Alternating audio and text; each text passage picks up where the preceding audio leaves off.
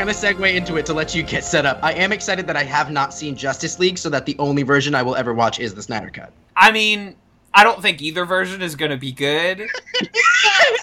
But, like, I think you will probably end up watching the right one, because... How can a bad 3-hour movie be a better 4-hour TV show? I mean, it's not They're making it a 4-hour TV show? The Snyder Cut is a 4-hour, 4-episode show. It's not a movie. Wait, yeah. I thought that they canned it because like of a family issue, not because. Oh, okay. So here's what's up. It's So both Snyder was directing it. Yeah. And his daughter committed suicide, so he stepped away. Yes. And then Joss Whedon took over and reshot a fuck ton of stuff. Which is surprising because he's usually okay at making things. He rewrote and reshot enough of it to qualify for co-writing and co-directing credit with the guilds, which requires that you do a certain percentage of it. Yeah. So it was purely for the title. It wasn't even that like he felt it needed it. He just did it so he could put it. Don't get me wrong, it also needed it. But the problem is, then you suddenly have a serious movie by a serious director who's not funny. Yeah, two completely different movies that are just mismatched, and any given scene is from one of those movies, right? And it does not work, and they've like you know Snyder. But how is it going to be 4 hours though? Because that's how much movie he made. There's a lot of footage that Snyder shot that didn't get used, and they spent like $40 million reshooting shit. Right. Everyone thought it was like done and finished. A Snyder cut, if you will, but there was no finished cut. It wasn't edited. The effects weren't started. So they were done with production, essentially. They weren't in they were in post-production for the most part, and but the production on that movie is also weird because they're in the middle of shooting it when Beavis comes out, when Batman, Vooperman, Superman comes out into theaters and becomes one of the most reviled modern blockbusters. And they like Justice League was supposed to be 2 movies, and they're in the middle of making these movies, and then the reports come back for Beavis, and they have enough time to pivot off of how bad the Beavis reception is.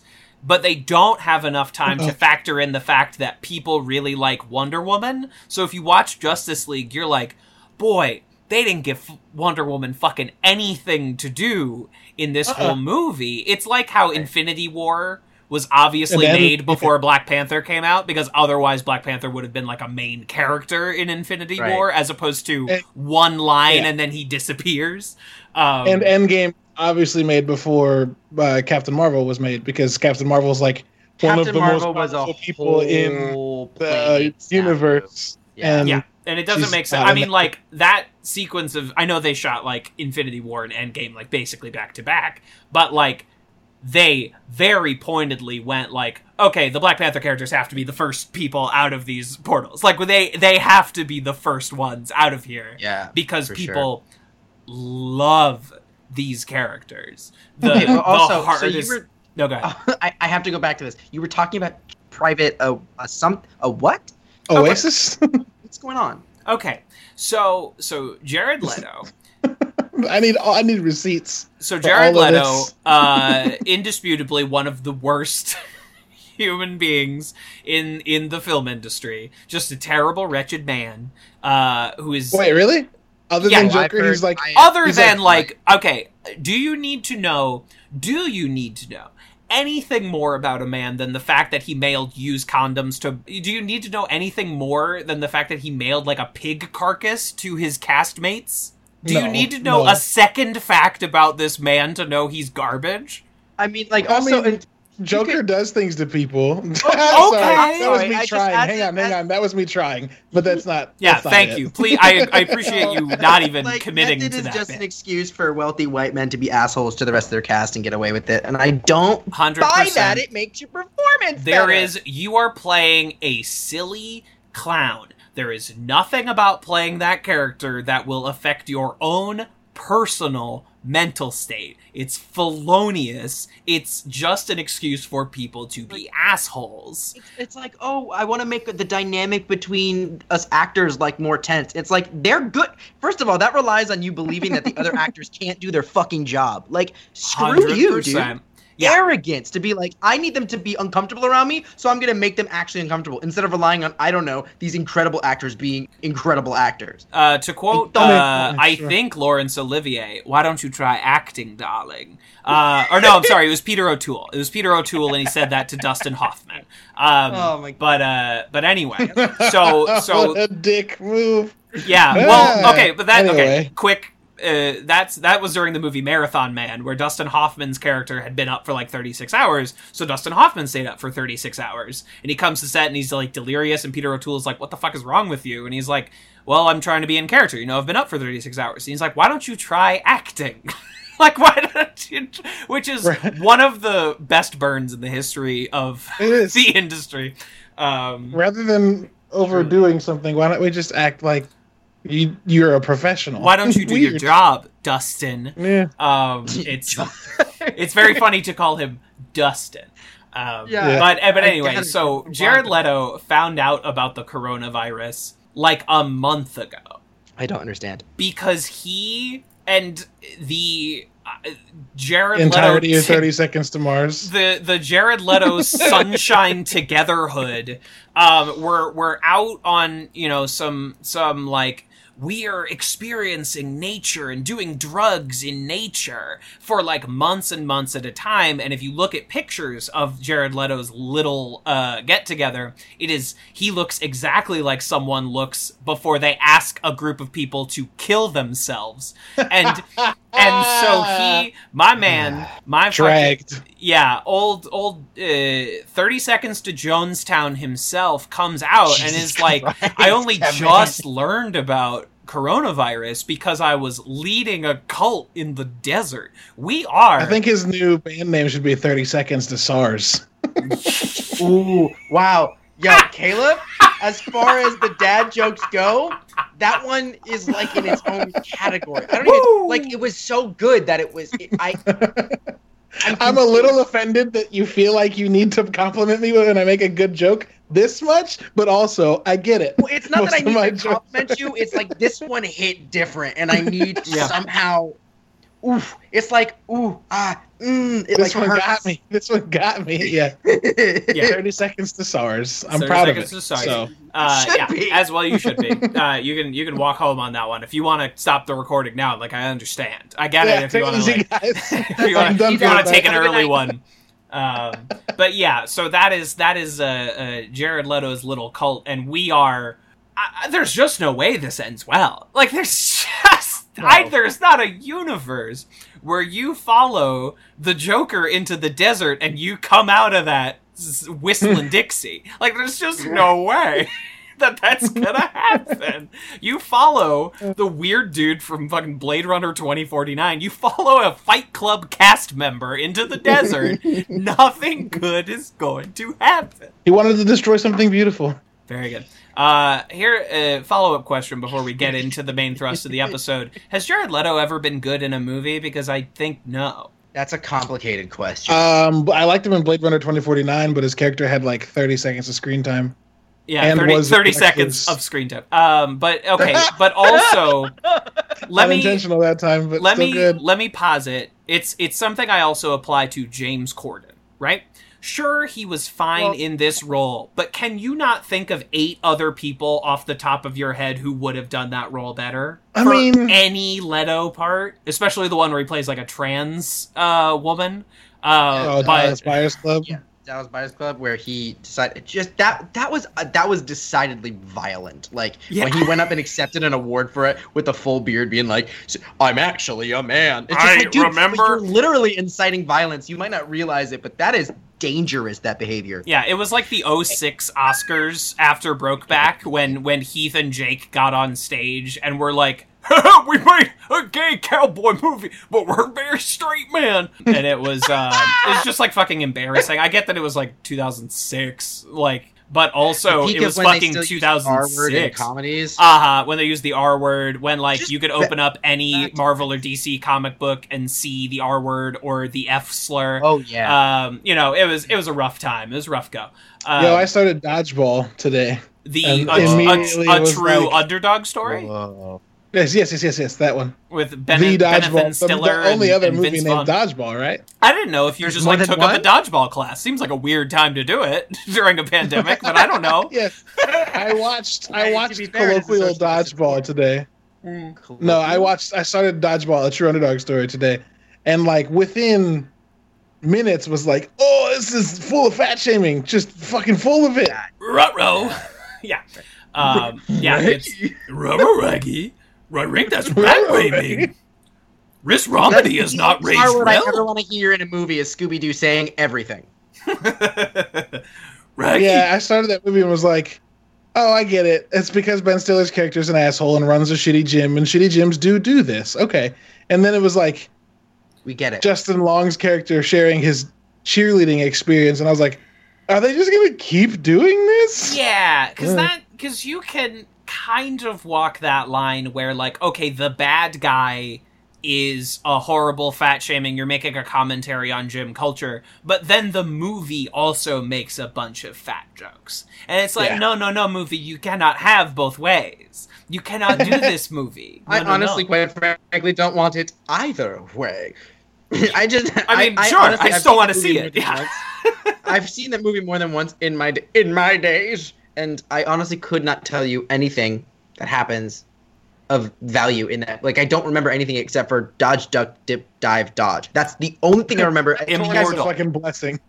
Thorne is an amazing man. But necessary. Is it necessary for me to drink my own urine? No, but I do it anyway because it's sterile and I like the taste. Oh, I've seen that movie 4,000 times. In high school, many Kevin loved Dodgeball, a true underdog story. And I have been afraid for a long time to revisit it because I was worried it was going to age into fucking dinosaur bones, and I'm glad you've confirmed that for me. Oh. I only got through the first 20 minutes, so I don't know. I don't remember if the rest of the movie does. I will update you all next week when we come back and do this again. But when you finished your marathon screening of Dodgeball, a true underdog. Your marathon. Actually, it's not a marathon screening. It's just been divided into several different sections for easier consumption. That is how I watch a lot of movies, though. Really? Because of just time.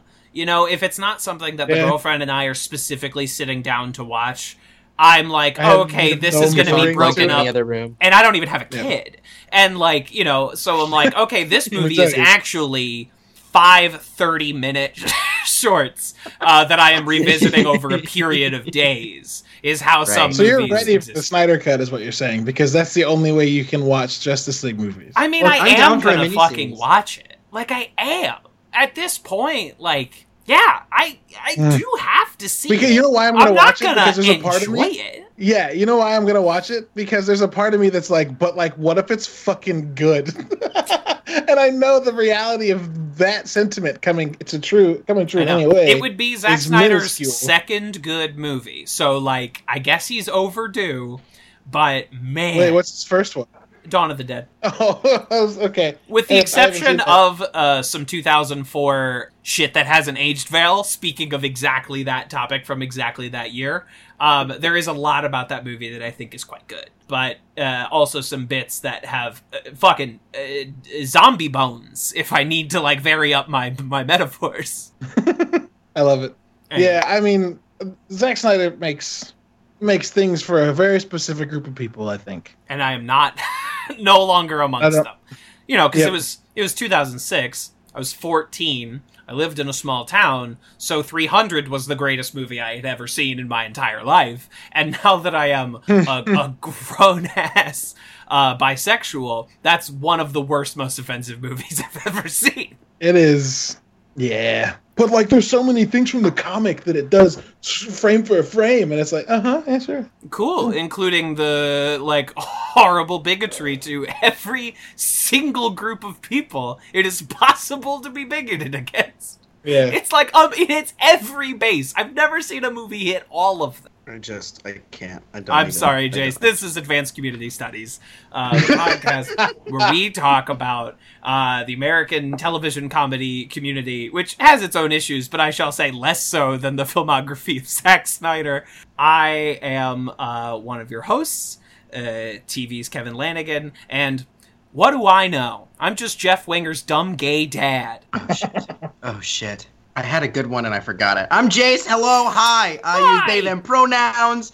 And I forgot. I literally had 3 and they're all gone. My roommate made fresh homemade pasta and that has completely overtaken my brain. You know what? Good for you. What's a worthy reason to have your brain taken over? You just got carbs living up there now. I mean, come on, you can't beat that. I'm tempted. I feel you, Caleb. Say yours before I say anything.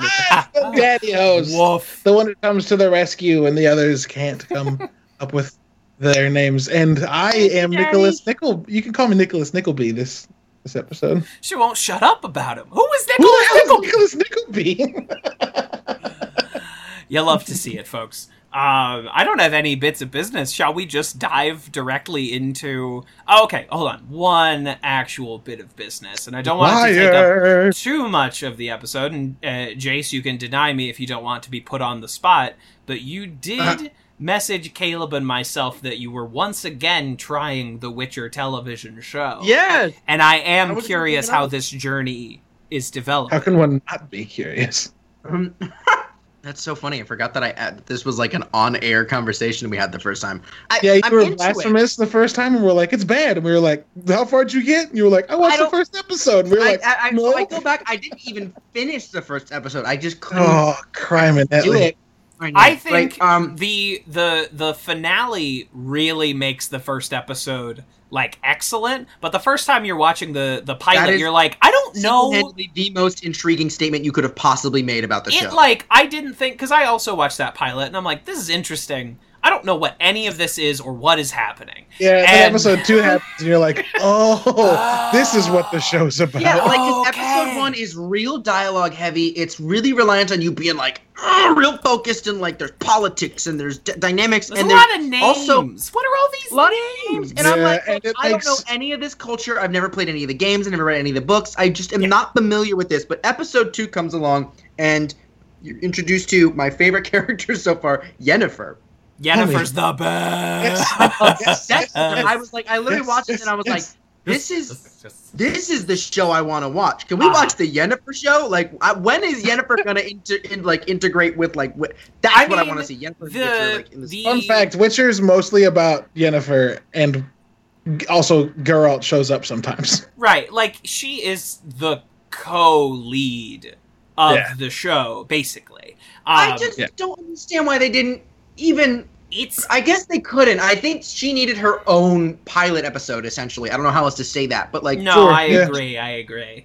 You couldn't... I kind of wish they had started with her. For me, like, a pilot episode is an integral part of how a show is received, especially in the age of binge watching. It's like, if they can't hook you right out the gate, it's tricky. And for me, I'm watching this show... I love high fantasy as much as the next nerd, but like, damn, it just took me too long. Yeah, see, I think the biggest disconnect. I think the biggest disconnect for you, and I'm obviously speaking for you, but I think the biggest disconnect for you in this instance, perhaps, is that like, I think for 90% of the population going into the Witcher show initially, right, the people that were excited by the announcement and trailer. And were there on day 1, minute 1 when it was there were two kinds of people. For Geralt.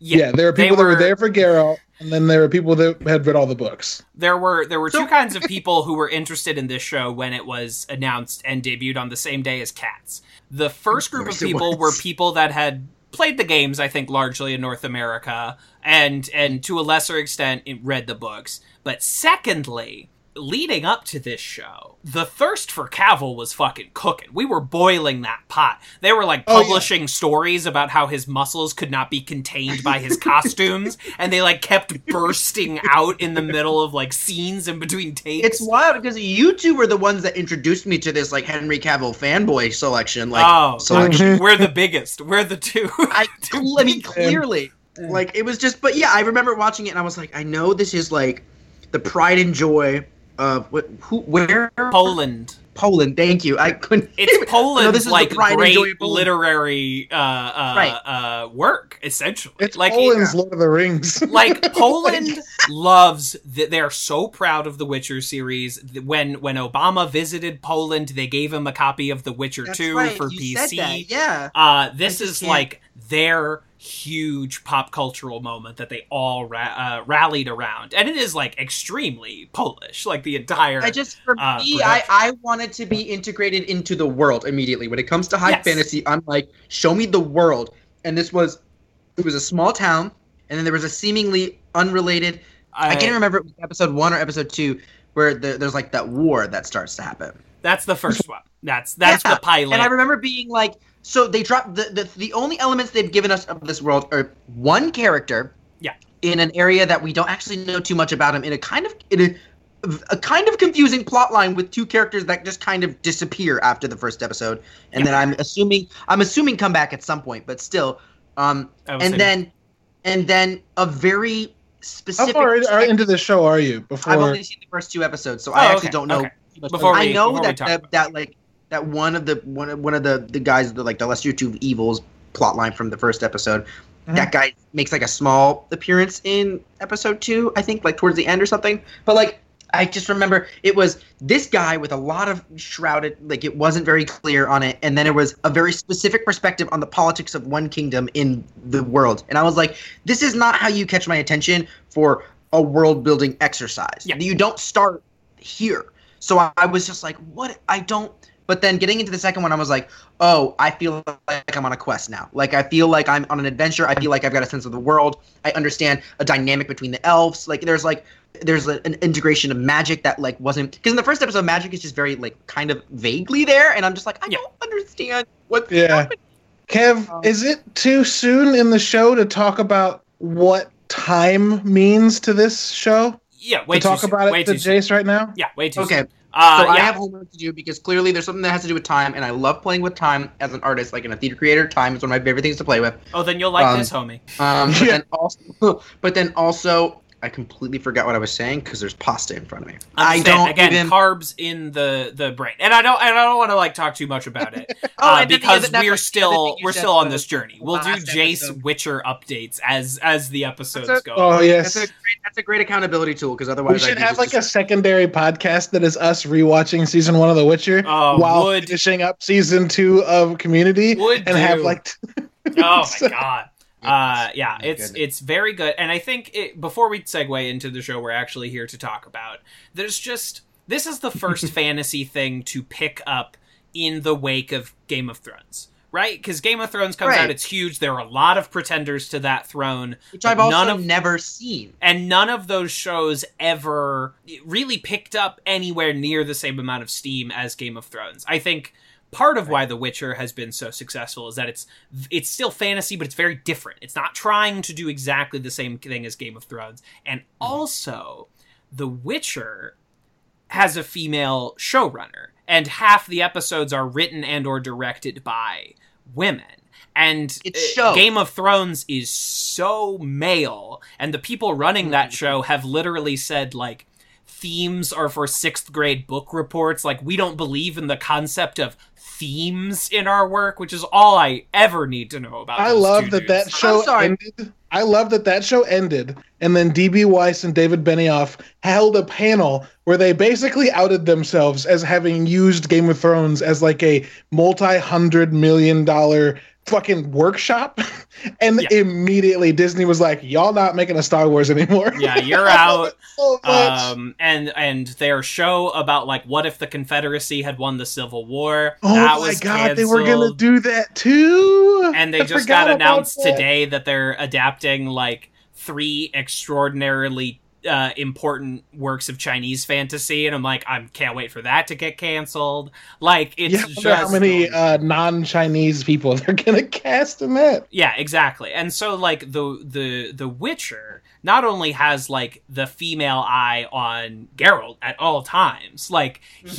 while he works very well as like a straight male fantasy, but he definitely also works as a straight piece male of fantasy, as a fantasy for straight males to imprint themselves onto. But he also, that lens never forgets. he breaches in a certain. I know what you. I think I know what you're talking about. Like when you talk about like in comic books, because let's just face it, we're talking about like comic books, it's fine. In comic books, the art, you can decidedly see the way that men are portrayed and women are portrayed as decidedly within the male gaze, right? You look at the women as objects of desire, and you look at the men as objects of desire.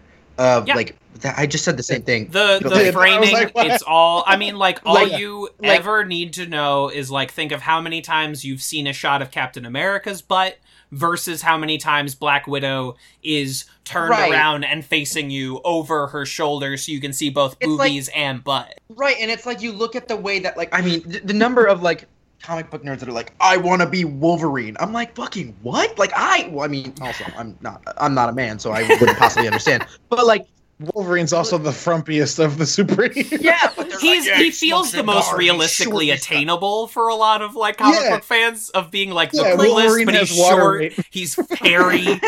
But there's very decidedly the gaze in comic books, vast majority of the time, at least prior to now, where things are starting to kind of switch up a tiny bit, tiny bit, is that as women start to work on men were comic represented books. as something that they would desire to achieve, to become, right? It wasn't something like 100%. that. And then in The Witcher, I mean, first of all, Henry Cavill exists in that world by himself. You don't need to lean into it, right? He is a dashing man, like just the jaw, the muscles. He's got it. It's all there. It's all there. He's there, right? Even his silly voice on the show that I love. But it's also it's very video game voice. Presented as this very strong character, but there's something soft about the gaze on him. And it's when you said that there was like female showrunners and writers, I was like, oh, that checks out. Because like because he's not just like, ooh, he's strong and fuck stuff up. He's also very sensual. Like he's a soft boy.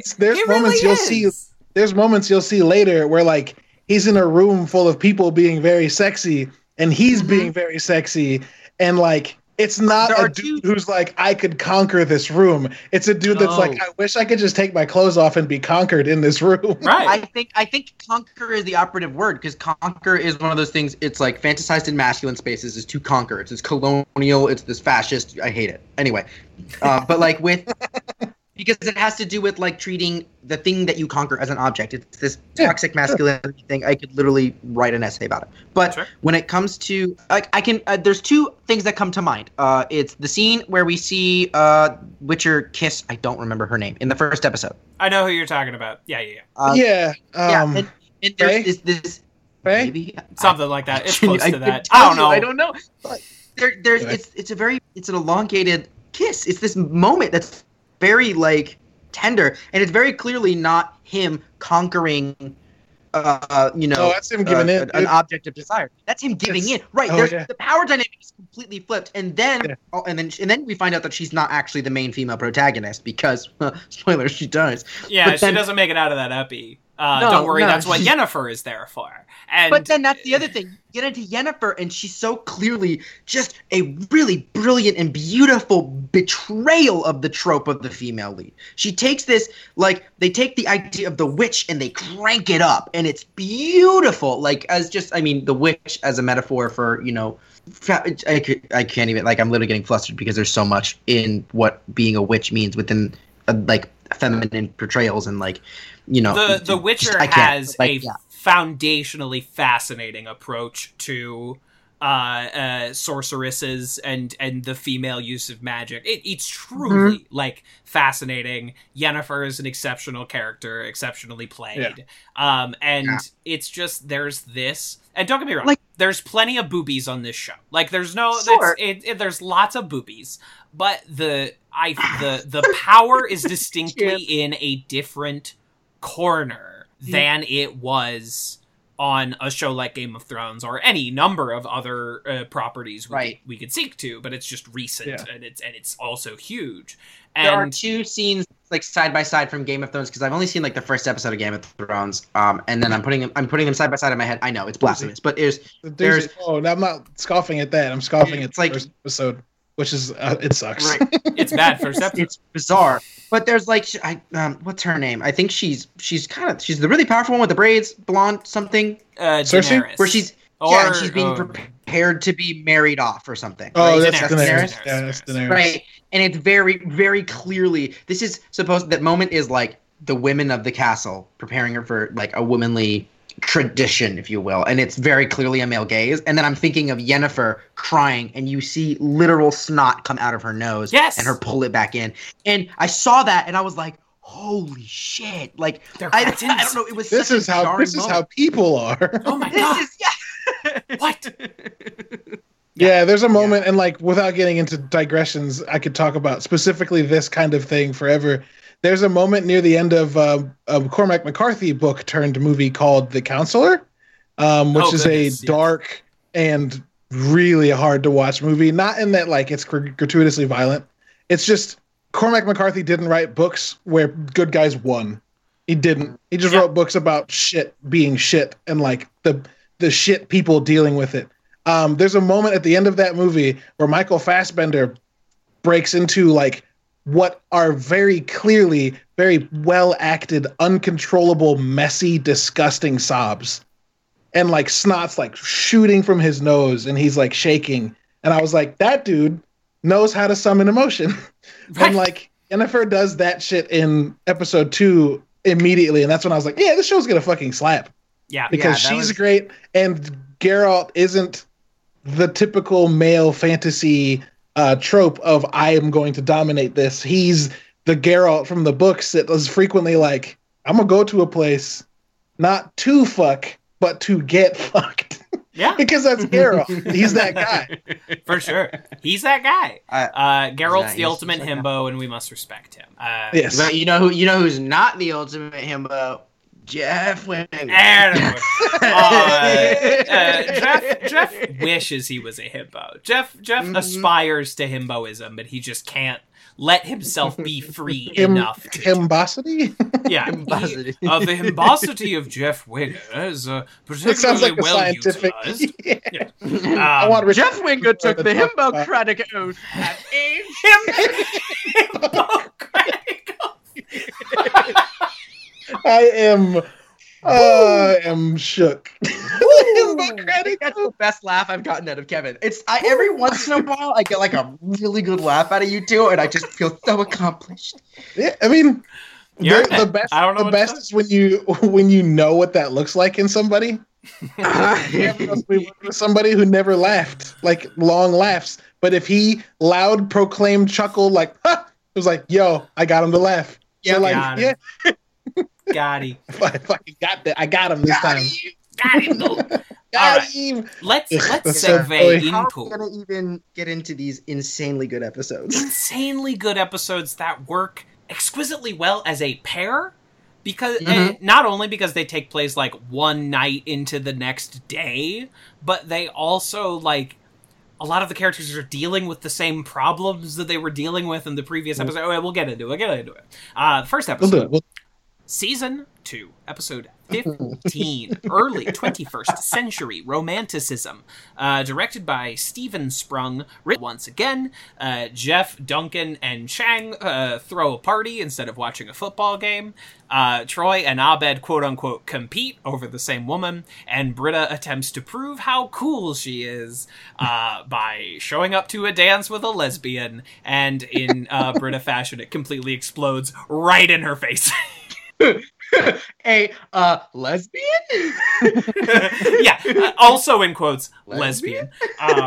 I really like this episode. It's a very charming, funny episode. My issue with it is that the two like runners, because they're barely even like B plots, they're just like a few scenes each of Britta and then the Troy and Abed thing, are way more interesting than the A story where they're throwing a party at Jeff's apartment.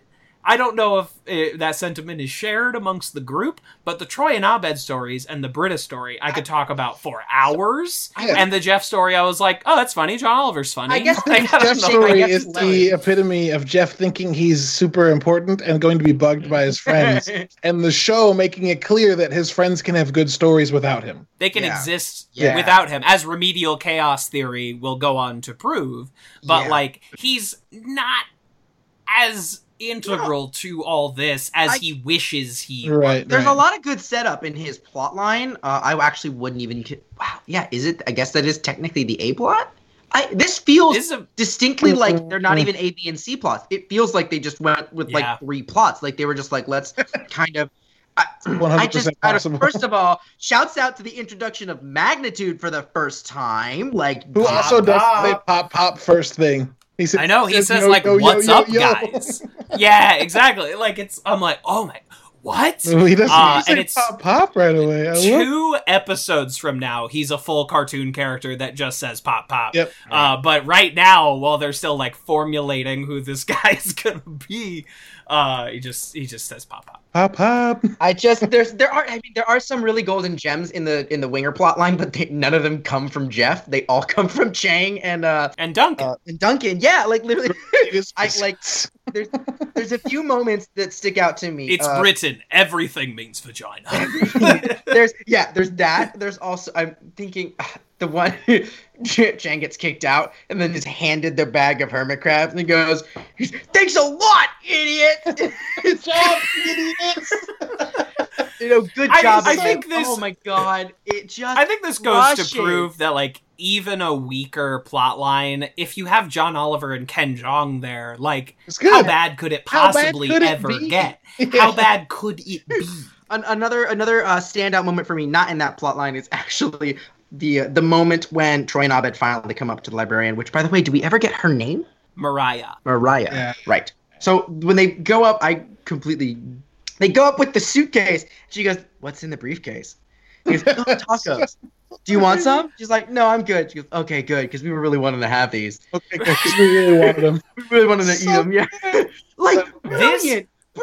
This Troy and Abed plotline really boils down exactly what works and that we love about the Troy and Abed friendship is that any other fucking show would do some plotline where a woman comes between these 2 friends and they have a fight. This show refuses to do that. These 2 guys love each other more than some beautiful lady. And they will... Troy refuses says, we'll to find let that this... works for us. And it just... Us! It just makes my heart It's so beautiful. So good. And I almost wish they had eventually gotten to some plotline where they were dating the same woman. I'm not even saying, like, a throuple, but I am saying, like, the 2 of them are dating the same woman at the same time. I don't know. That could have been interesting. They never go there. They could have done like a twins, like we're dating twins plotline, but like no, they never breached that territory because I think the important part isn't who they're dating; it's the fact that it's so important that whoever they're dating is friends with the other person. And this show becomes so disinterested in who these characters are dating. Yeah. By this point, it barely cares. Like, how much more, like, who are they dating do we get over the course of this show? Like, one more? Like, Brie Larson? Is that it? Well, homie, I think Brie Larson and Abed's relationship is one of the best relationships in the show. Perfect. And it's so 2 episodes. 2 episodes. Spaced out. And I love the commentary seasons. on, like, you kind of ghosted me for, like, months. And it's like, oh, yeah, you guys did, like, offer to go on a date with each other. And then it never happened. And then there's the Troy and Britta thing, which is a whole other monster. Actually, okay. That's a whole thing, and we will unfortunately get to it. Isn't that mostly season 4? Yeah. It's all season 4. It's all... 3 has, like... We're hinting at it, like they're kind of like warming up to it, but it never becomes something that like overwhelms an episode. Sure. So it doesn't end up working very well, but in season 3 it doesn't become harmful enough that it even like matters. Shocking. This episode has a moment of Pierce that makes me laugh very hard. And I usually don't like Pierce. The opening Pierce? It's the opening. It's brilliant. So good. He goes, "You don't have anything to say?" He goes, "Nothing off the top of my head." But I do have a prepared statement. And he just So good. opens it up very seriously, takes what is clearly 3 or 4 pages, front and back, and then he flips it, and then he just goes, and then cut to theme song, which Cut to theme song. Give me some more time in a dream. Give me the hope to run out of steam. Somebody say it could be here. It could be rolled up, tied up, dead in a year. I can't count the reasons I should stay.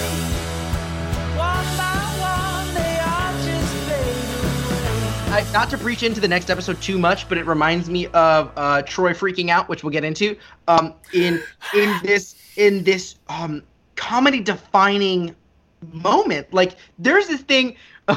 There are full compilations on YouTube, and like it's like a whole genre of TikTok and Vine and like all these like videos where it's screams perfectly cut off. You know what I'm talking about? So good. Oh, 100%. It's so good. And this And, is like, you look such at an this example. And like, of it. first of all, that breath is in that same vein. It's very much like He's getting ready to- it's the It's so good. it's a SpongeBob move And when where it he's like, comes back, the "Boy." fucking credit. yeah, exactly. And then And when it comes back, and he's like, in other words, good luck and bon appetit. Jeff Winger- Teeth. several paragraphs of that were oddly supportive. it's exciting. It's Just wait until the one I have for you. yeah, and it's like It's a good Pierce and bit. immediately I hated it again. At that point, I was like, "Fuck this fucking I hate it." Fuck this fucking guy. There's an excellent bit in there. I also love that obviously from the season 2 premiere, we have learned that Gillian Jacobs can kiss funny if you need her to kiss funny. So we do that again with Season 2 Paige the premiere. fake Oh. lesbian. My goodness, y'all. Here's the thing. I don't know if it tops that tongue locking, but it's very good. It's good. It's not the same. It's a very very good. different moment. Season 2 and it opening is so fucking rough. It's, It's so really rough. funny. It's really funny. Here's the thing, though. When let's break this down, right? This whole like, I thought you were a lesbian. I thought you were a lesbian, and they both like. Let's be very honest here, right? From a queer lens, Mhm. I'm not about to put a label on someone, but these are characters, and I'm going to analyze the crap out of them, right? Let's do it. They're both at least bisexual. Like there is no way. 100%. There is no way you exist Hundo in that space and you go, oh, I just want to be friends. Like, if you're trying to be friends with a lesbian and be cool, never once does it cross your mind, you know what I'm going to do? I'm going to kiss the lesbian to show how cool I am with lesbians. That's not a thing, right? No. That's not a thing. And You attempt to kiss the lesbian because you want to kiss the lesbian. Let's be That is what you honest. do with the lesbian. Lesbians, all right? Let's, like, when it comes down to it, both of them want to kiss the other one because they think that they're flagging, Did you right? just say let's be honest? I did. Correct. All right. I just wanted to point that out for anybody who excellent. might have missed it. It was very good, and I love- it almost flew past me. Thank you. Yeah, no, I mean, like, it's very clear, and I mean, I love it. You know, I wish they had expanded on it more. I personally think that this could have been a great moment for an awakening. But the best part of this episode is not that kiss. The best lesbian moment of the episode is not that kiss. It's the almost kiss between Britta and Annie. It just Yeah. fucking gets me. Hysterical It was bit. so It's so good. Yes. And they literally, and Annie goes, Yes. Annie rolls her eyes and then looks at Britta and goes, oh, I mean, okay. And then Britta's like, Annie. Annie commits.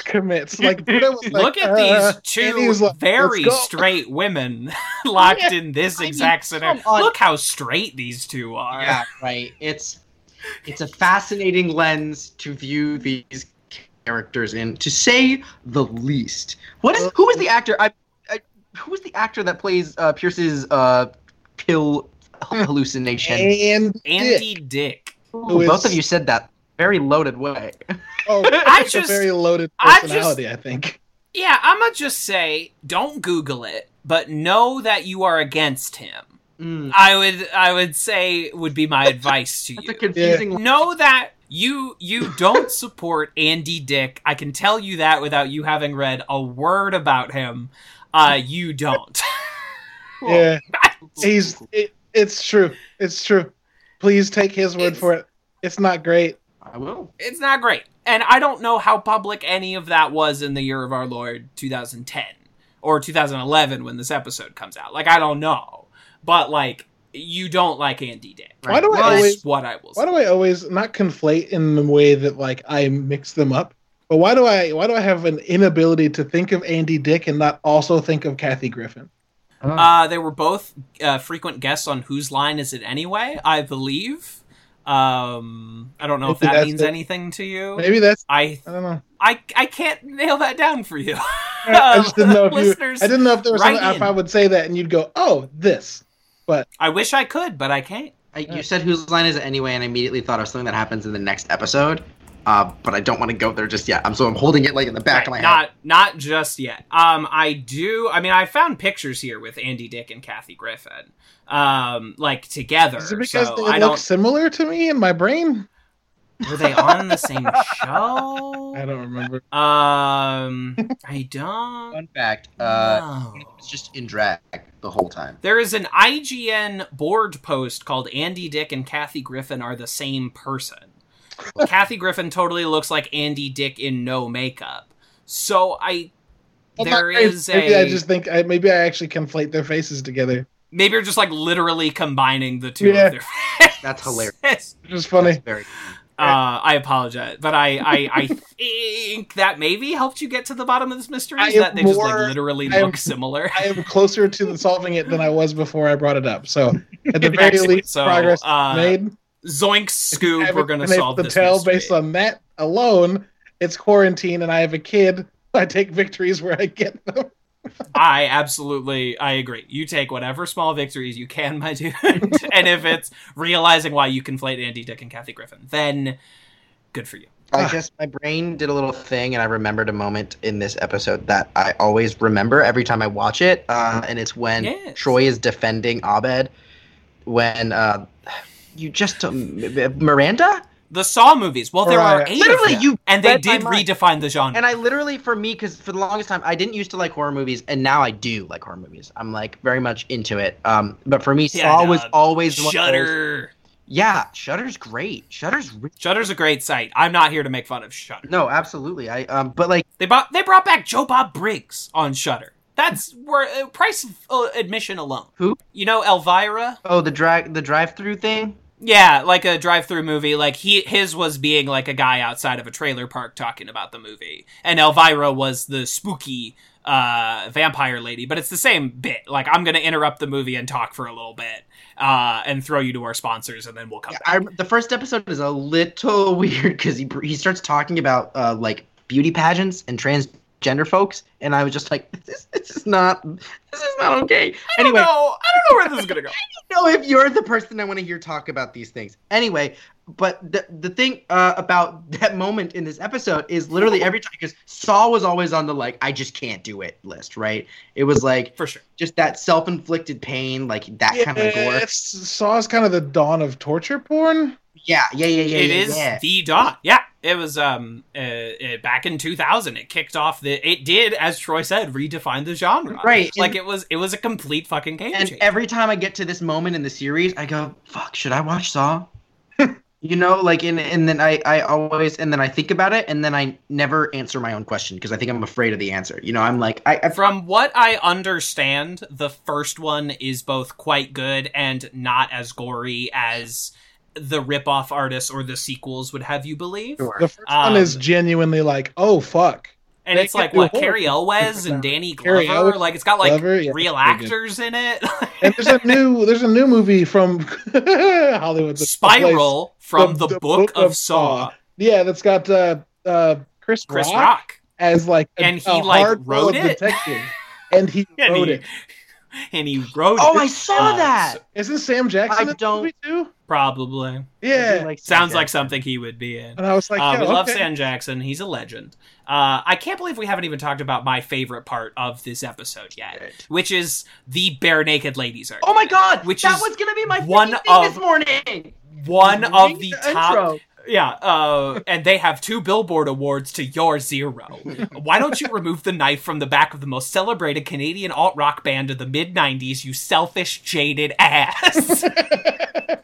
And it's this, like, I don't know if we're intentionally, like, homaging the Social Network here, but it feels very Social Network that it's like we're having 2 conversations at the same time. Like that opening sequence of one.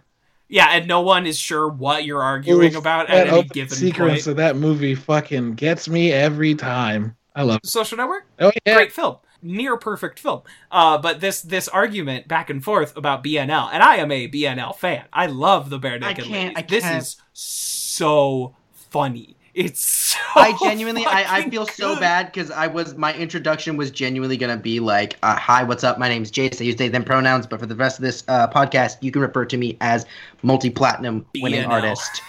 Bare Naked Ladies. Yeah. Oh, they're BNL now? We need an abbreviation for the Bare Naked Ladies. They're that important to our day-to-day. Yes! I agree. I love Bare Naked Ladies. We all know the song 1 Week. Which is, I think, a very good Did song. they also do the theme song for the Big Bang Theory? Which, hey, to be fair, I don't like Big Bang Theory. Theme song slaps. Exactly. I think they have a God Rest You Merry Gentlemen song they did. Oh, they have a whole Christmas album? Fucking Sarah McLachlan? It's really good.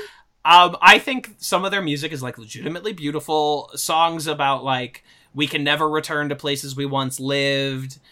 Pain becoming a crutch for alcoholism, and all of it sounds very silly and very funny and like a Canadian alt-rock band. But I think a lot of it is like legitimately beautiful, and some of it is very funny without being like, you know, Weird Al Yankovic. Right, and I love Weird Al, but that's like completely different. Are you? Are you? Yeah, we love the Bare Naked Ladies. This is a Bare Naked Ladies fucking stan podcast. It's an incredible moment. Can't be topped. Great moment. The episode peaks at the beginning. with that argument, with the Pierce monologue and then the BNL argument, where we're fucking and then Shirley disappears and then reappears at the end of the episode to the point where you're like, what? Shirley was at this dance? Shirley was here too? Yeah, because I haven't seen her. It's interesting because I do kind of feel at a certain point. It's really frustrating because there's like a trade-off, right? Like season 2 is like just some of the best episodes in the entire run of the show. But it's also an area where we start to realize that Shirley is severely underutilized. Like they don't really, but it's great because in the next episode, they almost kind of comment on it. They use it to their advantage. They do. Intentionally or no, we are perfectly set up for the next episode. And we might as well segue into Sure, that. why not? This is Season 2, Episode 16, Intermediate Documentary Filmmaking, directed by Joe Russo, written by Megan Gans, with Pierce in the hospital issuing his final bequeathments to the study group. They are all put through the psychological ringer, with the exception of Abed. And I don't think I need to tell either of you that this is a fucking incredible 10 out of 10 episode. But it's one of the best. It is. And, like, listen, you can watch this episode just as an incredibly funny or touching piece of television, which, of course, it is. But it's also, like, a brilliant use of the form. Like, it's not just that we're doing a takeoff on mockumentary style, which was huge at the time. Parks and Rec, The Office. The director of this episode, Joe Russo, is, like, really responsible for bringing it into, like, Western television with Arrested Development. They don't have, like, direct to camera, but that show is like a mockumentary style. Right. Yeah. And one, we take Abed out of the equation because Abed would be so difficult to incorporate into this episode as a part of Pierce's bequeathments. Challenging him doesn't work in the same way that it does with any of these other characters. That's true. That's right. It also, they brilliantly use the format to do storytelling decisions they wouldn't be able to otherwise. Yeah. So, like, you are this Troy plotline, right, where he cannot communicate with LeVar Burton. He's comatose. The documentary format gives you the perfect envelope to cut away to Troy in the bathroom, and we don't need to know how he got there or how he got out of his comatose state to go cry in the bathroom. Right. Yeah. Because he's already there. Or him he's screaming and in ranting and raving in the lunchroom. That's that moment we I was don't talking need about to earlier, know how that he got scream, there. That cut-off scream. This is another way the format allows that moment to happen. So good. It's the whole, like, what is he saying right before then? It's the whole... I only wanted a You can't disappoint a picture!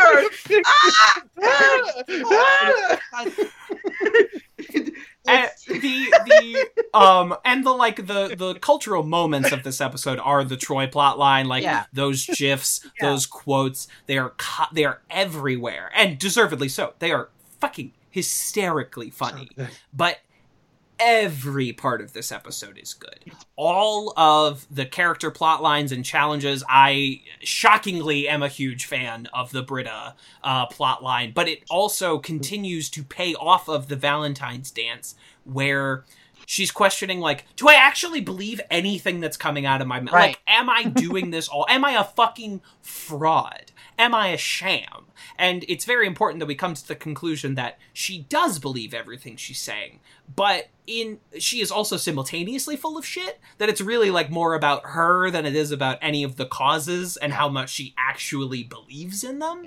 And that, it's brilliant. It's like, it completely opens up this character in a way we hadn't gotten to at this point. This is one of those magical season 2 pastiche episodes that just fucking, this was like, because like season 1 it did it a little bit, but like season 2 is when they really started to play with the idea of having isolated episodes in different like styles, you know, like aesthetics, the pastiche of it all. And this is one of those peak moments. Like they, like it feels like somebody at one point said, could we possibly have Abed do a mockumentary? It feels like somebody was like, I mean, look at all these great shows that are on right now, like, you know, The Office, Parks and Rec, they do this. And somebody went, you know, I think we could do it better. I think we could in one episode. It's cheap to shoot that way. Yeah. We do it all in a hospital. Our only non-main cast member is the nurse, the orderly, and she doesn't.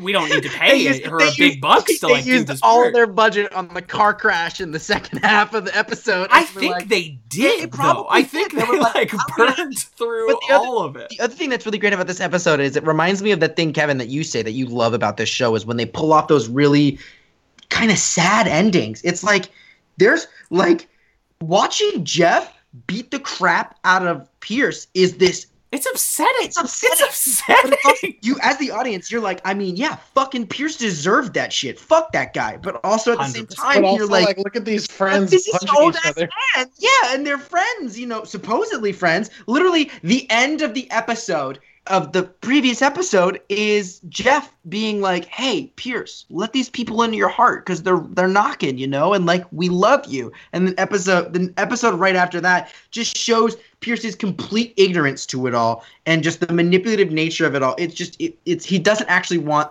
to be included. He wants to be in charge. And that is his whole character dynamic. And I think this episode really nails that down the best, because we're starting to see how the villainous tendencies of that kind of behavior. He's not trying to be included in these events. He wants to be in charge of these events. You know, when he wanted to be included in Dungeons and Dragons, it wasn't that he wanted to be included. When he inserted himself in, he was like, I'm going to derail this because I'm in charge now. And it was I still love his like, do you like being excluded from things? And he's like, yes! Yes!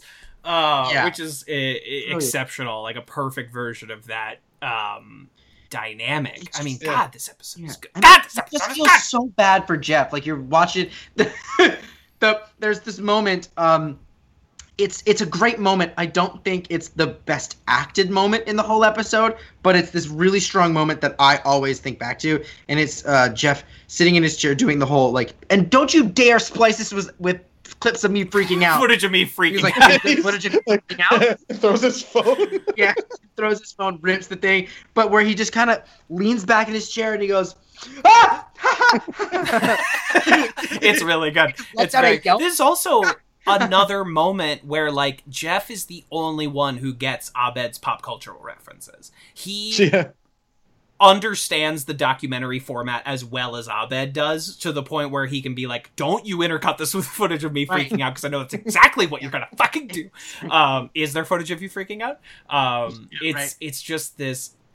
And also, again, look at how good look at how far Joel McHale has come as like a performer since like the pilot of Community. Like this monologue he gives directly to Pierce in one unbroken take. Like, if you're lying to me, if my father isn't coming, if a car pulls up and it's anyone other than my father, say an actor or you in a wig, if you try to pull any Ferris Bueller, Parent Trap, Three's Company, FX, FX2, The Deadly Art of Illusion bullshit, I will beat you. I will beat also you. love that they Nothing madcap or wacky about it. Right, which is good. Like, and that's another advantage of the documentary Exactly. is he can say bullshit and they can just bleep it out. And the other thing that's great is like, also there's a beautiful foreshadow in that. He goes, there will be nothing madcap or wacky about it. And when he does beat him up, it's a decided break from the wackiness of this episode, where it's genuinely like, this is frightening. And we get to have, like, shaky handheld cam, so it just has all this extra tension, like, Bourne supremacy, like, tension added to it, because we're in the documentary format.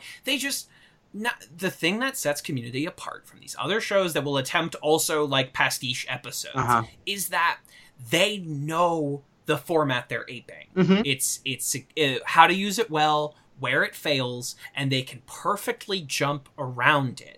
And in the end, they come to the conclusion, like, you know, I also wish I could explain everything directly to camera. Like, it works. It's an effective form to tell a television. They kind of also, I love that there's very clearly like a moment for me watching this that you can tell that the writers are speaking through Abed. He's like fish in a barrel, like basically being like, look, using this format makes things easy. You know, like you can really easily just get a laugh out of it. And yes, when it first came out, it was a novel idea, and that was the artistry behind it. But then there's also something very formulaic, and you can just do it super easily. But then the fact that they use the format to their advantage in ways that's typically not used, like the jump cut kind of thing, is not something that they typically use in mockumentary style. On like Parks and Rec, they won't, because it's Parks more and about Rec, keeping a real time despite of the day, and this is like Abed. They very clearly are playing with the concept of editing. It's the editing of the show is Abed's character, and in these other shows, the editing isn't a character. The editing is just the format, and that's what makes it so cool and allows you to have this brilliant Shirley moment where Abed comes in. What are you doing? And he goes, "Oh, I was just filming myself talking head." You know, or did you not? I think it stems back from Yeah, I think it stems from Mike Cut, like just like these moments, but also just like the way that they use that to develop like Shirley's character. It's a really exciting moment. Also, this is I love it so much that it cuts away after that. Anyway, like Abed included hers talking about not being a part of it, and then still took her out of it. It's good. I think it's that's true. We have this extra meta layer on top of it, where like if you're Parks and Rec, if you're The Office, despite the fact that you have like characters talking to camera, that it's shot in a documentary style, you are almost never acknowledging the camera people that are surrounding you at all until times. You're like if you're in until like the last episode of The Office, which I haven't seen, but like they never acknowledge it, with very, very rare exceptions. Can I derail us for a second and ask why the fuck you don't believe in happiness? Why I don't believe in happiness? Yeah, why do you not watch the end of The Office? When I was a child. I asked for that. No, I asked for that. I appreciate it. You did. You set me up for it perfectly, and I do appreciate that. Shut up. Punchline. Ding, ding, ding. The reason I haven't seen the final season of The Office is because like I religiously watched the first 5 seasons, and the 5th I felt was slipping a little bit. This is high school Kevin talking, and then I got to Jim and Pam's wedding, and I said, I think I can get out here. And I'm like, I still I don't have to watch this show atrophy. I don't have to, and I hear there's great stuff after it. Yeah. I saw a little bit of after Andy took over The Office, and it was rough. I mean, look, I often refer to The Office as like the only reason you come back is Jim and Pam. Seasons I haven't seen. Yeah, and I think that makes sense. You know, to be like, the whole idea, like for me, I used to say the only reason you keep coming back to The Office is for Jim and Pam. Like, without Jim and Pam, even though, like, let's be honest, Jim's kind of an asshole, but for some reason we love him because he's so freaking funny. But, like... Yeah. Is he an asshole? Yeah, he picks on one of his coworkers the entire series because does his job. But his coworker's his best friend. Is he? Yes. Wow. You guys have not finished the show, apparently. I have finished the show. Dude, Dwight is his best friend. Not at the beginning, though. don't. Not at the beginning, they're not friends. This is a total tangent that I did not want to get into. Completely different. We can stop. I do want to... Yeah, it's fine. I don't... That I know Kevin will like, though, because there's a moment in this episode. Yes, you, Kevin. Yes. Britta.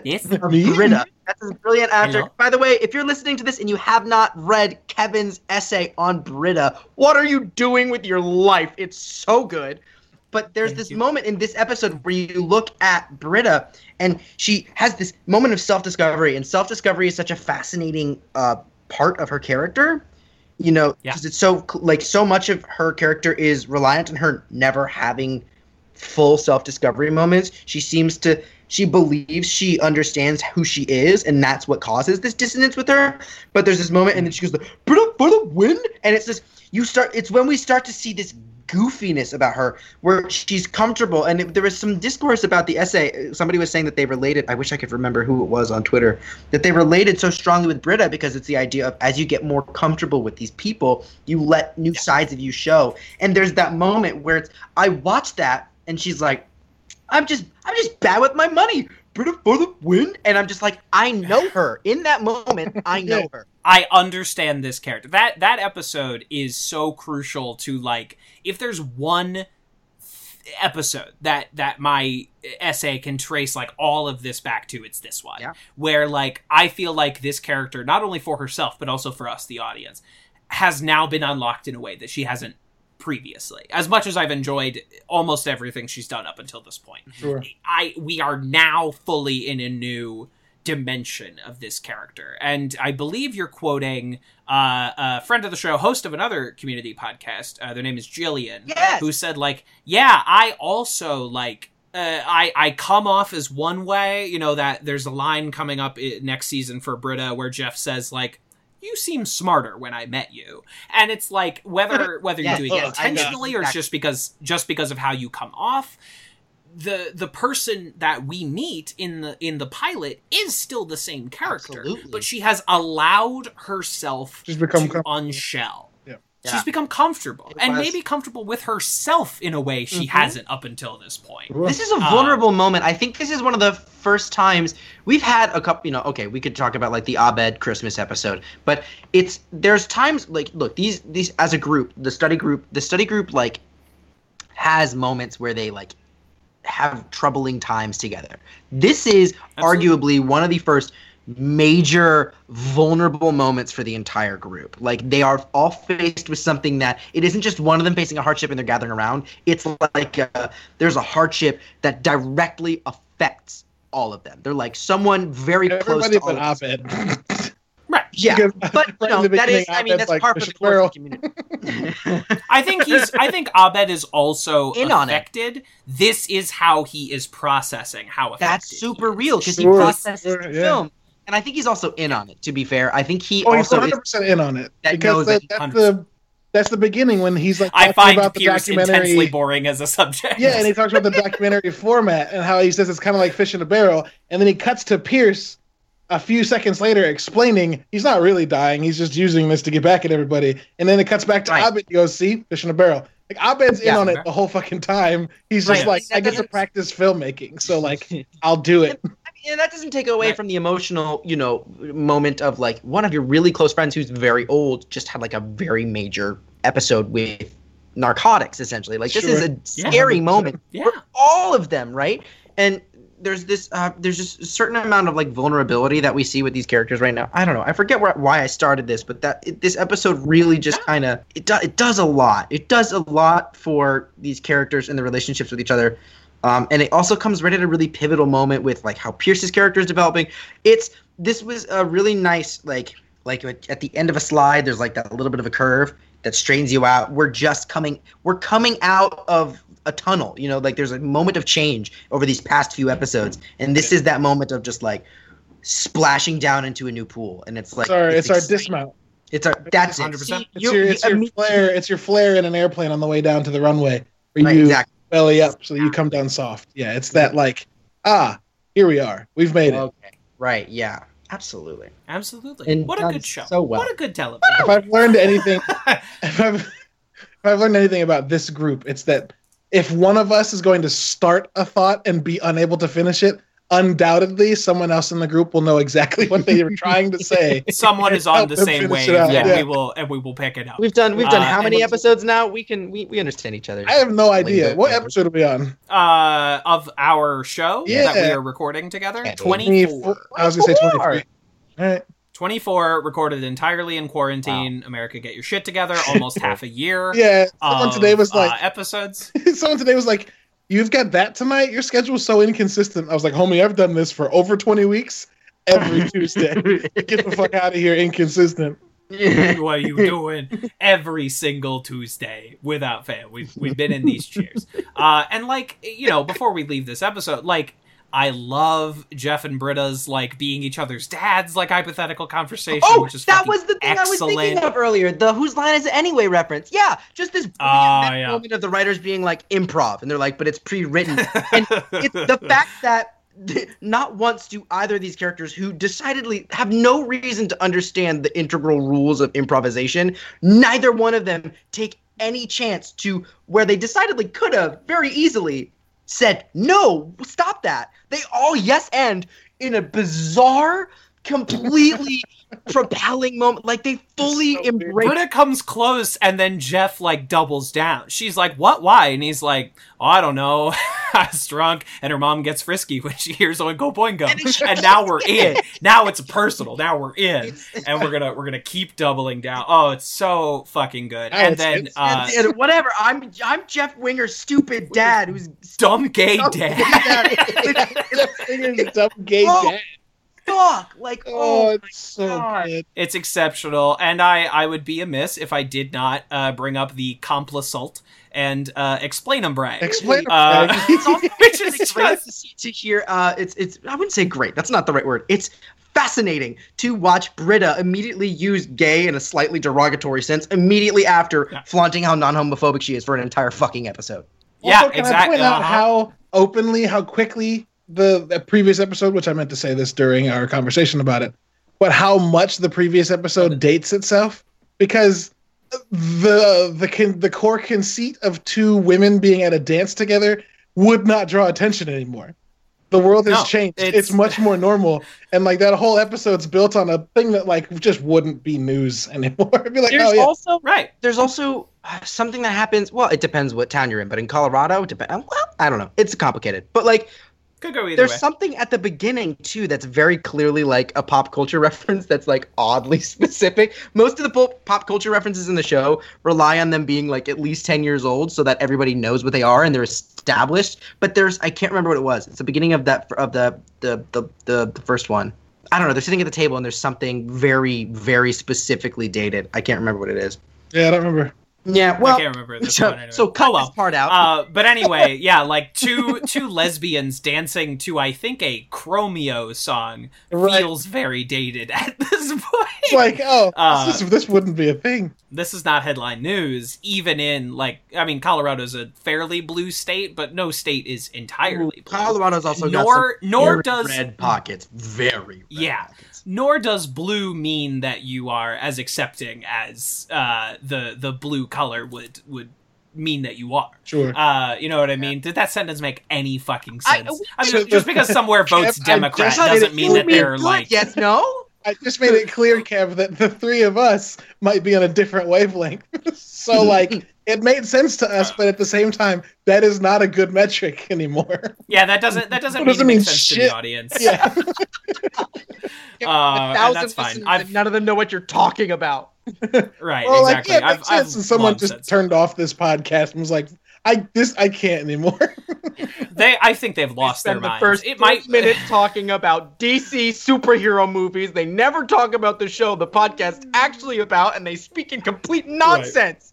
It's Yeah, clearly I'm just waiting three for the- guys that can't wait to talk about how much they want to fuck Henry Cavill. This show should be called the Henry Cavill Fuckers. Yeah. We are not the Greendale 3, we are the HCF. Cavill heads. Yeah. We're the Excellent. Cavill threesome. Oh, my Yes, and goodness. and we segue now into our rankings section, which we do every week, where we rank episodes in end tags. End tags first. Okay. The first one is taste testing Valentine's hearts. Oh, this one's so good! It's cute. I love this one. This one hits a soft spot for me because this is like such an exploratory episode or tag for me because it's one of those moments. It reminds me of the early ones, but also in a new way where it's like they're just doing ridiculous things. Yeah.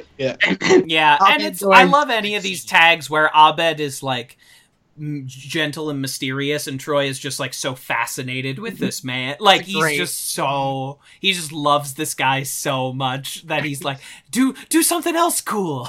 Like there's got to be a way we can make money off of this. It's so cute. Because I've been cheating, and of course, and then Troy goes to read the heart to be like, that's not what it says. What?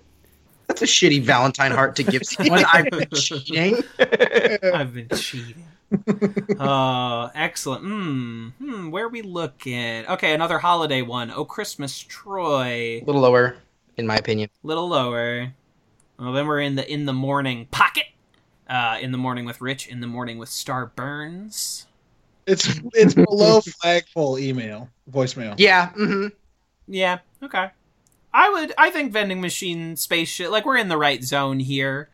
I would probably put it above vending machine, but that's just like personal taste. I just think this one's really cute.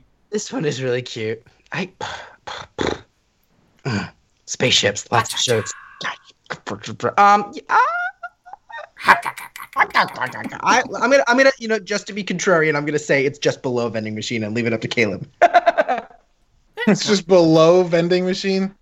Yeah. So Kevin says above vending machine. I say below vending machine. Your move. On either side. Below vending machine. Below? Okay, great. Yeah. Because Troy number, accidentally making a vending machine poke him in the butt is really funny to me. It's great. Reason. We love to see it. We love to see that exploratory. We love to see it. His digital exploration. Stimulate that prostate, Troy. Stimulate it. Yo, will there be butt stuff? No? That's fine. I'll do it. I'll do it. Okay, but this next one. Do they do dinner stuff to your butt? with Do they LeVar? pay you more if you let them do stuff to your butts? That's fine. I'll do it. Sorry. Dinner with LeVar is the next one? Dinner with LeVar. That's fine. More for Kunta. More fish for Kunta. More fish for Kunta. Okay, I'm sorry. One last thing about this documentary episode. Do it. The introduction of LeVar Burton, I think, for me, is key to understanding why this show works so well. Now, hear me out here. LeVar Burton was a main cast member on Star Trek The Next Generation. And what Community does well is also what Star Trek The Next Generation does well, is that they will give you an episode, they will give you a problem, and usually a character-focused problem. You understand all the rules of what must be accomplished here. Like, they perfectly set up, like, okay, these are the rules of a conspiracy theory. These are the rules of a zombie episode, or even the normal episodes, quote unquote, where like you are so clear in all of the plots of like 21st century romanticism, a quote unquote normal episode. I understand the rules, I understand the stakes, I understand how it affects all of these characters, and that is also what the good episodes of TNG would do. And that just really stuck out to me in the doc episode, especially because we were just talking about how well defined every aspect of it is. Sure. Yeah, 100%. Anyway, sorry. That was the last one. But anyway, Dinner with LeVar, I really like this one. This one might be kind of mid-level to high for me. I don't know how we feel. Sort of disagree, personally. Oh. I think it's a good one. Case, make your case, please. The sad part is I don't even think I have a case. I think it's a great. It just doesn't tickle you the same. It doesn't tickle me the same way as others. I'm looking at this. I think my marker for if I go up, the first one I always look at. I haven't told you this. The first one I look at is slut. And if in reading, no, that's slut, our measuring I can stick. immediately hear what that moment is, and that's my ranking up. Is it top? Is it bottom? And to me, it's below slut. anything in this tag better than Donald Glover screaming the word slut. And if it isn't, then it isn't, and that's okay. That's my marker. I don't know if what y'all do, but that is the first thing I do. Just decide, is it top 15 or is it below that? And for me, it's just a little bit below that. It's a great. It is a good one. There's something really. This one has one of the better payoffs later on.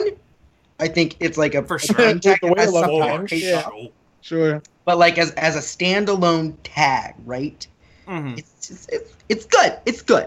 It's good. It's good. I'm gonna give it. If I have to give it a number,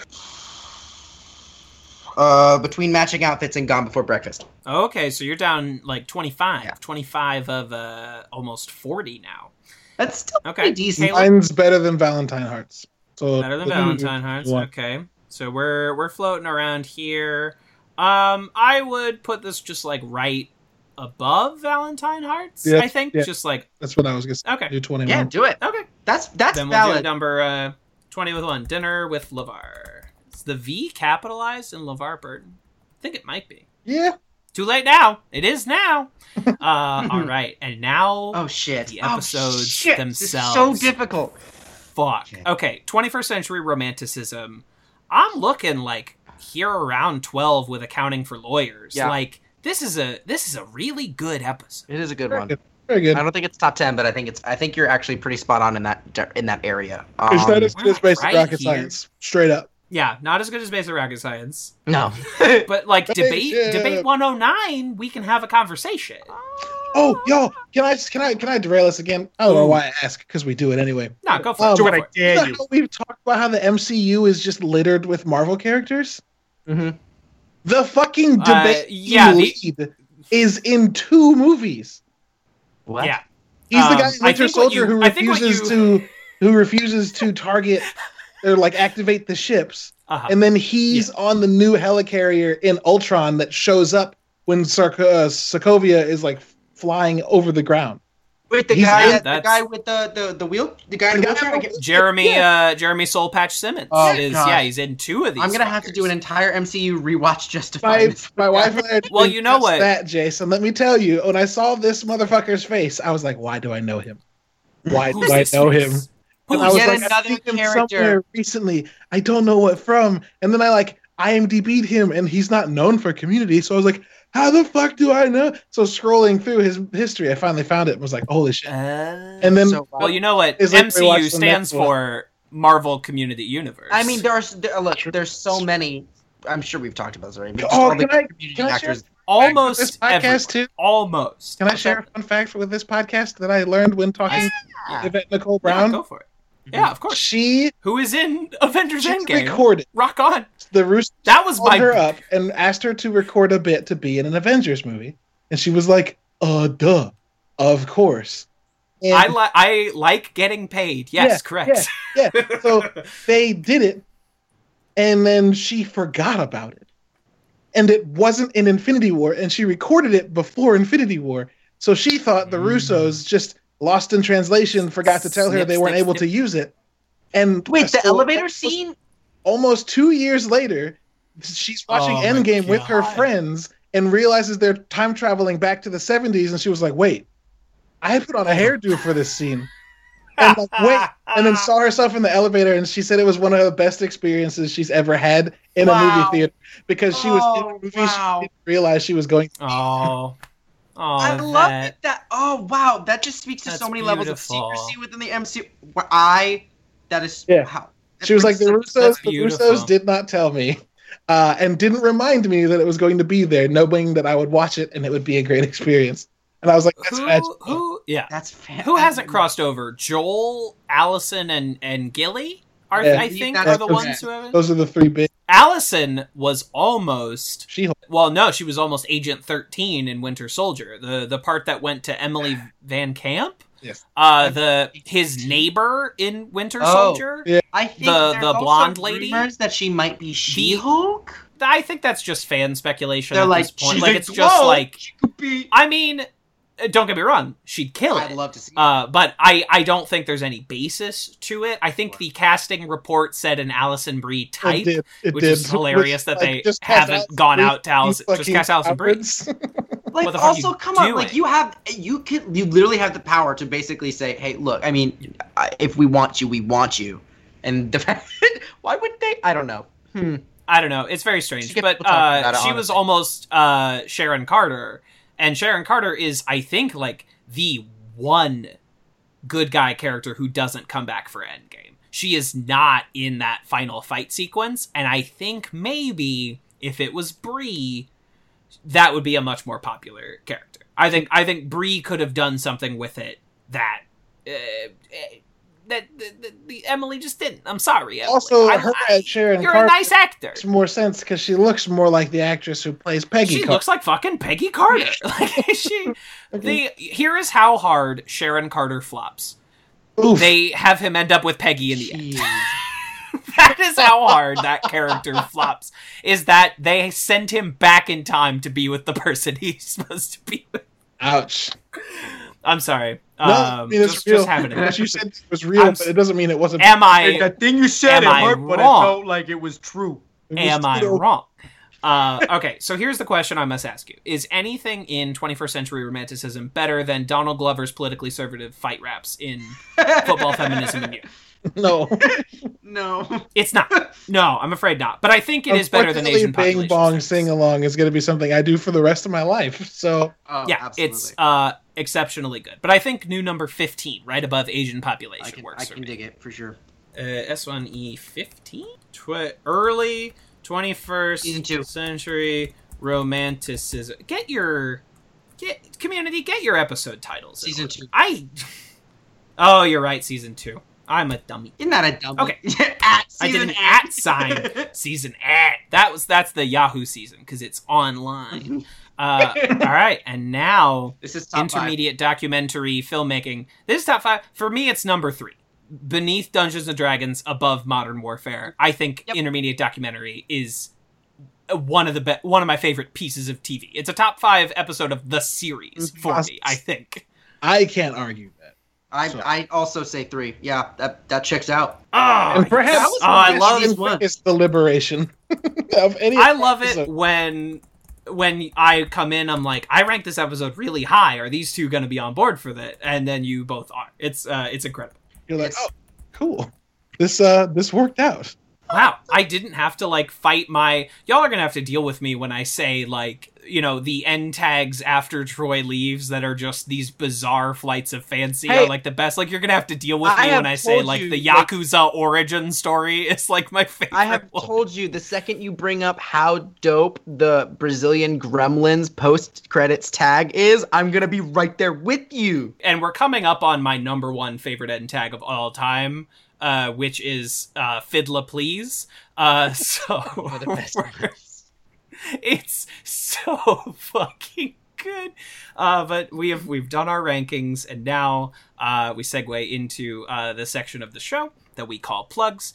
We've already mentioned a couple of mine, so I'll just go first.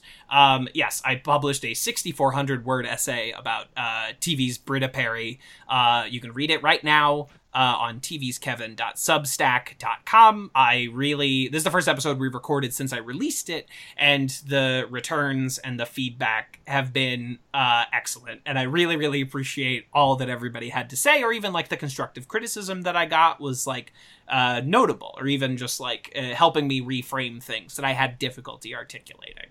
So that's really my plug, is like read that up. It's my most popular published work at this point, not surprising anyone, I think. No. And I really appreciate everyone, all you community nuts out there that have checked it out.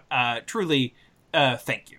And that's it for me this week. Woo! Yeah, I don't really have much of a plug this week. I'm just gonna say, follow me on Twitter or Instagram at JACENZIEV. Jason Ziv. Yeah, I think for me, I do want to take a moment to kind of. It's not a plug. It's just we talk way too much about comic books and superheroes to not just take a moment to acknowledge, Chadwick Boseman and the news that has shaken the world. That one hurt. That one hurt. And, just really kind of just such I don't have words to describe kind of how important this human was. But like, He will be missed. And I just kind of wanted to give him a little bit of a nod myself because, like, damn, like, whoa. Well, that was actually my.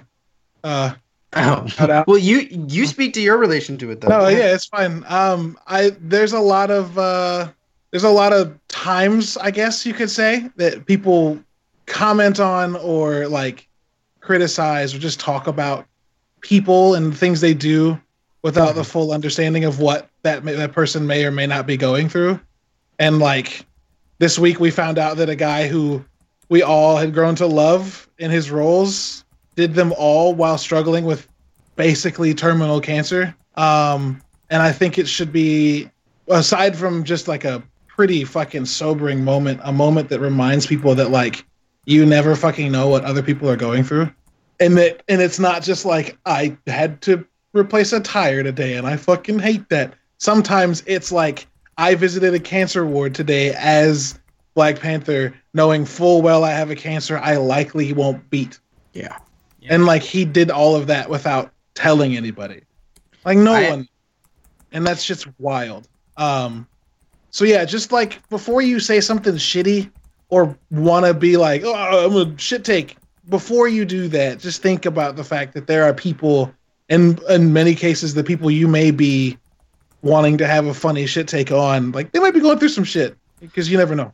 And, you know, as someone who's had chronic depression for almost a decade, you literally never know when someone's going through it. Mm-hmm. So be kind. That's right. That's my shout out. Be kind. Be kind. That's right. What a great pop, you know? Pop. And that is what we say. Oh, I thought you were saying what a good dad, but you called me Pop. That too. Also, and I was also like, yes. Pop's more of a grandpa interment. When my kids have kids, if they choose to, I'm going by Pop. And I hope you understand. My that, God. Yeah. And we will start calling you Pop in that instance as well. I hope that's I'll just forgo it entirely and refer to you strictly as Magnitude. I mean, well, when that day happens, know that will not happen without my eyes suddenly becoming moist. For sure. Which is perhaps the worst way I could the weirdest way you could have said that, Caleb. Without my eyes becoming moist. My eyes become moist. What is that, Henry Cavill? Eyes become moist. That's not just God. eyes. Whoa, I just cry when I see it was him. implied, Caleb. Damn it. We didn't need you to do the legwork for us. Henry Cavill has become our new Jake Gyllenhaal. We have a very different relation to him, but he just comes up every week now. For what it's worth, Jake Gyllenhaal's kind of a thirst trap to me too. But I mean, 100%. You do realize you just managed to use Henry Cavill to bring in Jake Gyllenhaal. Like you just kind of exactly. This is the second time I brought him up in this episode, actually, and I'm impressed with the both of you that we restrained ourselves. Jake Gyllenhaal? I will act as the beam. I brought up landmasses that are Henry Cavill and Jake Gyllenhaal. No one heard what I just said. I'm going to leave it at that. I'll hear it when I edit, darling. Please, when you do, repeat it into the group so I don't have to repeat it. It was perfect. I'm so looking forward to it. I think Mission Impossible Fallout is still on Hulu if y'all want to see some tasty fucking Henry Cavill. If you've seen The Witcher and you want to see some more tasty fucking Henry Cavill. Yeah. With a big old and just imagine how good of a Superman he could have been in a decent set of films. If they didn't have to I'm glad he's CG his overcome. mustache away. Yeah. Or like if he had been allowed to play a character, which instead he was playing nothing, and I don't think that's his fault. It was just literally nothing. It was a character defined by what he isn't, not by what he is. But we will be back next week with a political episode and an episode that I don't remember at all. So until that next time, we say pop pop. Pap, Pop pop. Dooba doo boo. Dooba doo boo. Dooba doo boo. Zoom dum dum. Dum ba dum dum ba dum. Zoom bow bow bow bow bow bow. See, I wanted to finish it for you. This sounded so strange with my new audio situation that you helped me with, Caleb. I was like hearing myself singing for the first time. And I was Hearing like, yourself? Suddenly I hate it. No. Yeah, I had to use my Yeti with like that specifically for like 3 or 4 months before I was like, oh, yeah, no, I'm just kind of used to my voice now. But initially it was like, oh, hey, dude, shut the fuck up. I hate your voice. I mean, I've heard recordings of my voice for so long, just from like singing and like just what I do outside of this. But like, it's still, when you don't hear like a true playback of your voice for like a long period of time and you hear it, it's always that like it's slightly less like resonant, slightly higher than you expect it to be. And you're like, oh, what? Huh. It's like, Ew. That's what I sound like? Me? Oh, thanks. Oh, Jim Gaffigan has a wonderful joke where he's talking about looking at pictures of himself and being like, who's that fat guy? Oh no, it's me. That's my listening to my own voice. Who's that? Oh.